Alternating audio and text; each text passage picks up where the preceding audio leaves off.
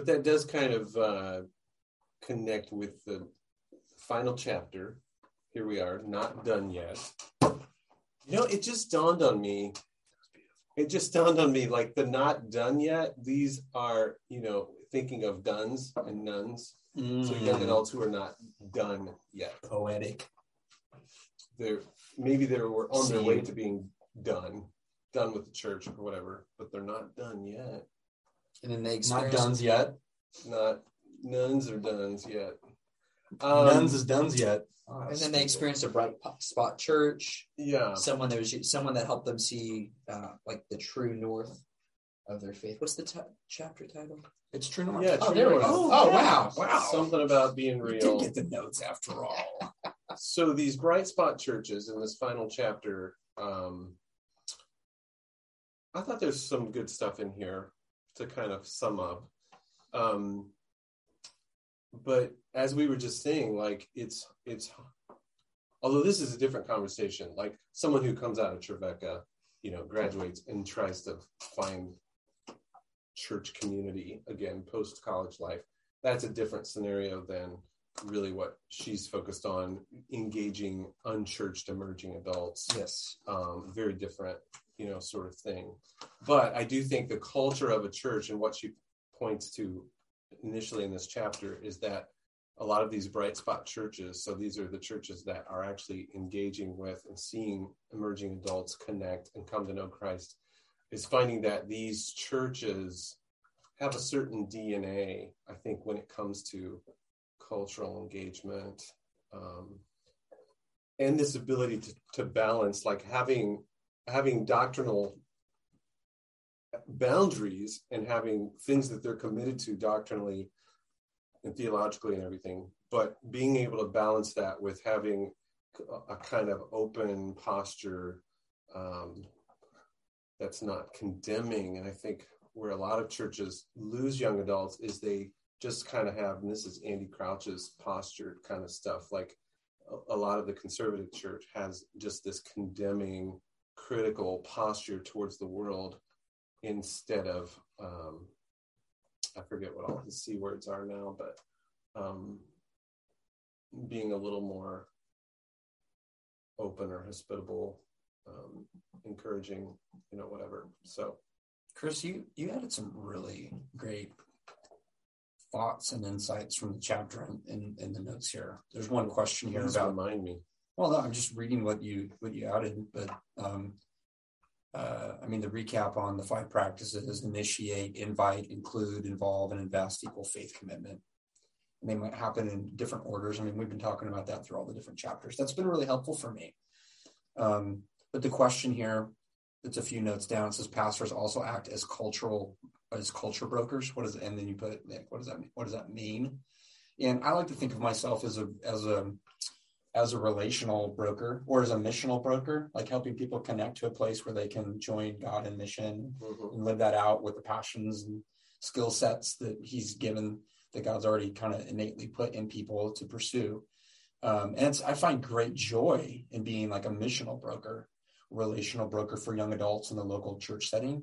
But being a cultural broker, I wonder if that has to do with, like, if I'm going to apply that to young adults in a local church setting, whether you're talking college campus, or you're talking just, older young adults, or, the 18 to 22 college age.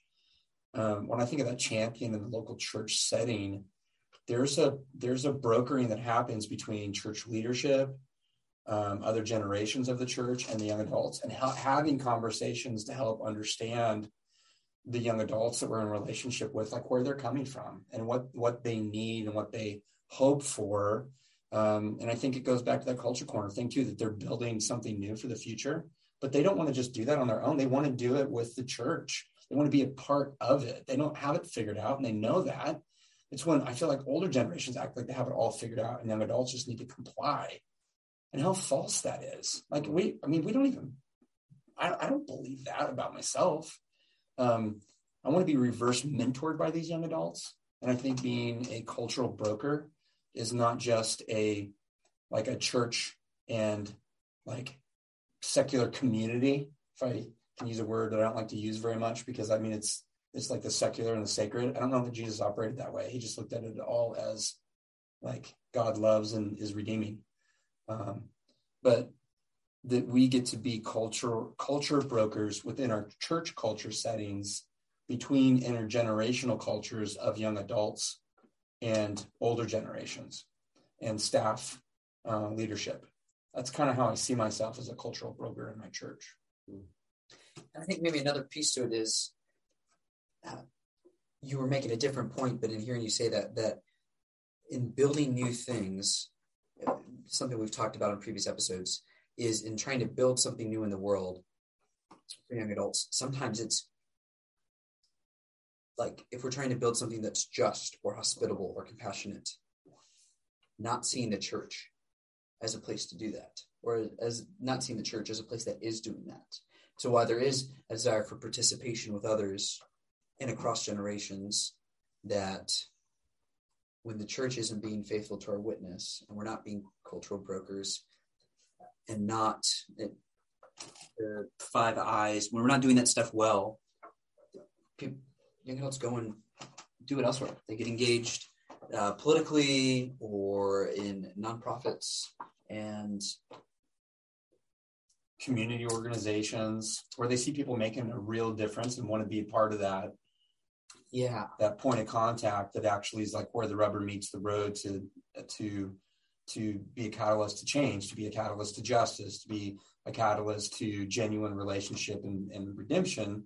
And it may come in a Christianese package or not, but why can't the church be Christ-centered and alluring to young adults? Like how can we go about helping to change that and inviting young adults to be a part of it to help change that perception that we're not the brokers of kingdom culture that they're looking to engage with?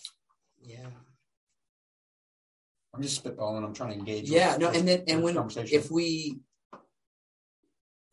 so often Christianity in an attempt to, one of my football coaches in high school would always say, what you allow, you promote. And I feel like very often it was good advice for football players, but that the church is like, this is the line. We are not going to allow that. We're not going to allow you to be a part of anything that we're doing until you sand off the edges that we don't like. Where does that fall on the invite include? I mean, the include and involve, if the belonging before you believe, if instead of saying a line and saying like if you're on the opposite side, then we're going to like not be hospitable. Like, not that we don't hold truths, not that we don't hold to like the core doctrinal truths of Christianity and the Apostles' Creed and stuff like that. But in saying this is the good news for the world and this is the truth of Jesus Christ, that like, drawing a line in the sand and saying that you are my enemy until you become exactly like me, like that's we're not defined by what we don't do. Yes, instead of what we do. It's not. That's not going to be. That's not just like not being loving. It is shooting ourselves in the foot as the church. Like if we are seeking to reach those who are far from Jesus and share with them the good news of Jesus Christ and the love that he has for each of us as daughters and sons, children of God, then that requires, back to that art, it requires relationships. It reminds me of when I was leading worship at a church, and I had a college guy who played bass guitar for us, but he was obviously not following Jesus super closely. And somebody brought up the issue with me, like, should he really be on the worship team if he's not, living a life, or whatever. And I just remember trying to convince it, although I can see it from both sides. And as a youth pastor back in the day, I would think, well, do you have a young adult come in and like help lead a small group or do something? How much do you involve it in including it, a young adult until they kind of cross that line into faith or whatever. But anyway, with the worship thing, I just went to bat for, hey, I want him on the worship team. I want to be involved. I want to be in his life. This is the way for me to be in his life and share with him and whatever. So how can we weed out the people that look like they're following Christ, but they're actually faking that? Yeah, right. if we really want to like, let's go be that fair. road, that's almost like Jesus needs to scribble in the dirt some people's names. And I don't really believe in Jesus yet, but I really enjoy playing guitar, and I'm happy to help like play guitar and sing these songs about loving Christ. Is it okay if I'm a part of that? But I understand the tension, though. Let me ask you guys this. So one pushback I have a little bit on some of this is she makes a point somewhere about we need to basically do better evangelism within the church. So if you attract young adults who are unchurched to your church, then yes, there needs some evangelism is going to happen basically within the context of them spending time, as she says, trying on faith, trying on Christianity and whatever. I guess a part of me also wants to push back and say, should we be reaching unchurched emerging adults outside the church? I don't know. There's a part of me that's reacting because it almost sounds like we need unchurched people to, hey, come to us. Come and hang out with us. Yeah. And then we'll show you. It's still like an attractional model that's kind of rolled up in here a little bit. Yeah, a little bit. And I can't tell if that's her perspective or if that's just the churches that she... I feel like it's what she thinks the data is telling her from her research. But there's just a little bit of that bothers me, or it just makes me want to be cautious. And then I think even with our own young adult ministry at my local church, it has been tricky to figure out how to leverage this group they're basically church kids who have grown up in the church. So they're not unchurched. There's not, out of 15 young adults who are in our Sunday morning group, I don't think there's anyone who's not churched. Like they haven't come through some church history kind of, whatever stuff. And so I'm trying to figure out, how do I help this group turn outwards, and invite and whatever. And then that makes me think, sorry, I'm going down multiple bunny trails here. It's good though.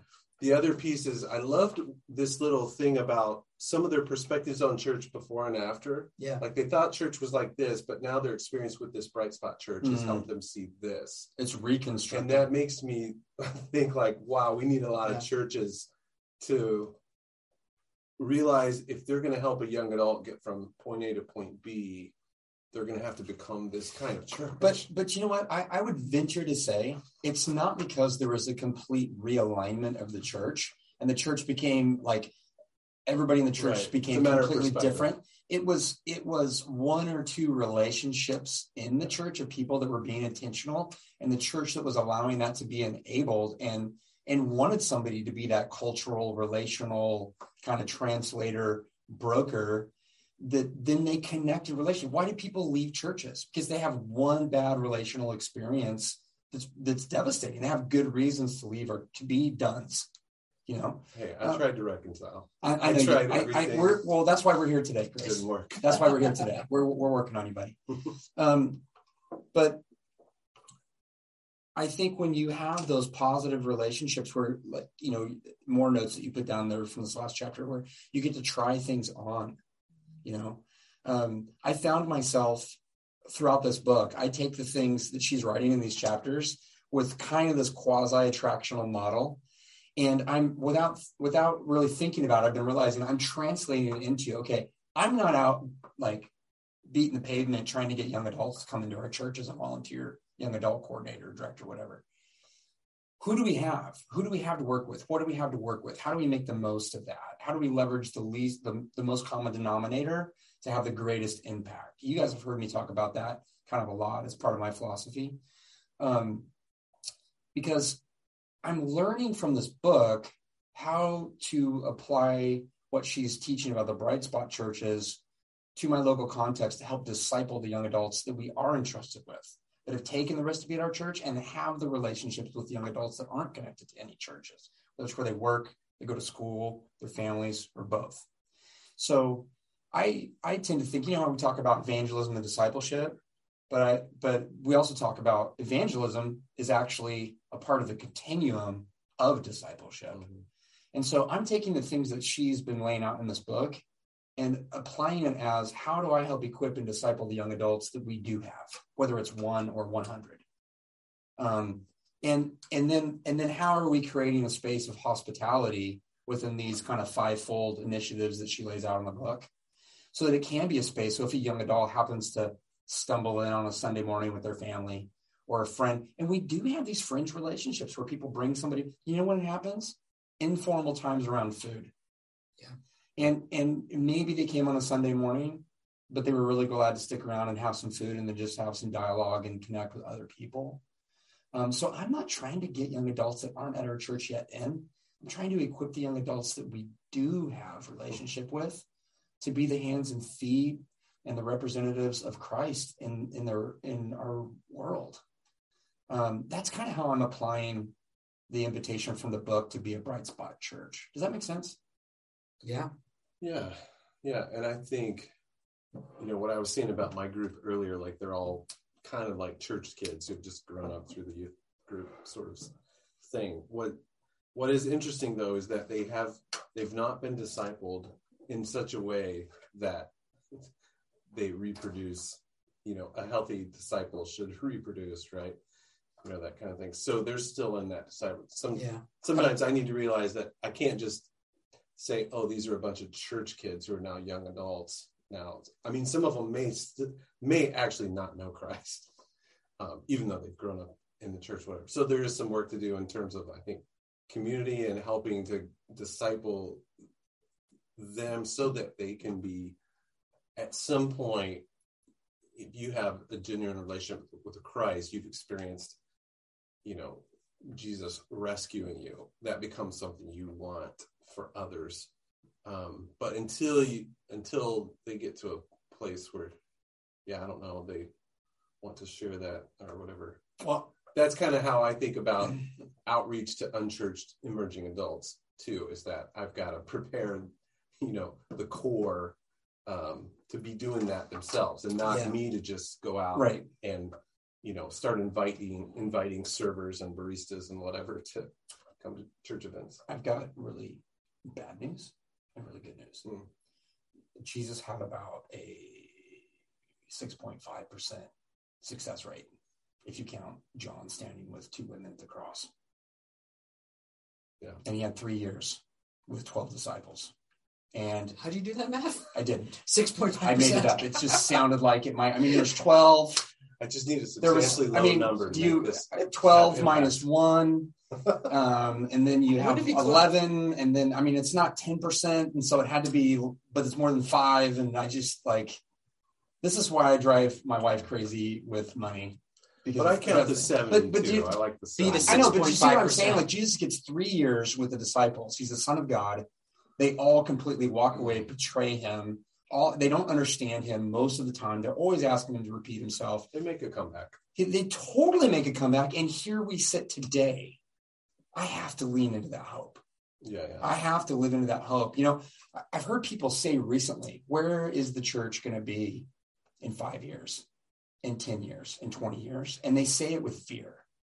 And my response, as gentle as I possibly can, has been, well, where's the Holy Spirit going to be? Well, there's probably going to be a church then. I'm not too concerned about that. The good news is the Holy Spirit's not done yet. You know what I thought about the other day? Where two or three are gathered, right? That was like the first hotspot. Because the Holy Spirit is like wireless connectivity of the church. 2 or 3 is like the first modem example. Wow. I'm just trying to be a cultural worker. That's nice. Exchanging. Jeremy, you look so confused right now. Trying to figure out how to transition. Well, that was good. And that was so obscure. I just pushed us off a cliff with the internet reference that I could get in trouble for this, but I sometimes wonder if the church kind of struggling and dying as we know it could be a really good thing for the future of the church. Okay. Like there needs to be a reset. Here's something I asked somebody the other day, sitting across from some 60-somethings talking about being in the church. They mentioned how, our country's going to hell in a handbasket. Basically, they didn't say that, but it's just all going downhill. The church, we're so afraid of where it's going to be in the future. And, countries where they don't have religious freedom, this is their words, countries where they don't have religious freedoms, the church is just thriving. And I go, well, what's the political climate of those countries? It was total trap. And they go, well, they're communist. And I said, so why are we so afraid of socialism and communism if the church is going to thrive under it? And they weren't quite sure what to do with that. Neither am I. But that messes with the Zionist, it messes with of the America being the new Israel. Well, oh my gosh. Okay, that's a whole other podcast. Just the Christian nationalism. So who's going to start the outro? And that wraps up our conversation with the book Not Done Yet. Yeah. And we don't have any idea what we're going to do yet. We know that it'll look different. Now that we're done. Chris, I think when we're at Leadership Conference in March in Tampa, that me and you'll be together and we dial him in. We figure out what's next. Well, we're going to get some bonus content, but I think we should do our episode from us in Tampa and wherever you're at. Yeah. And try to do that since two of us will be together. I'd love that. I could interview you guys on what you're the Ooh, conversations about. I like that. We could do a segue episode. Yeah. You can help me stay in the loop and those of you listening as well. Yeah, cool. Okay. So sweet. Until next time, fail forward. Be present. And be teachable. Is that it? Are we done? Slate it. Did you say teachable? Yeah. Yep.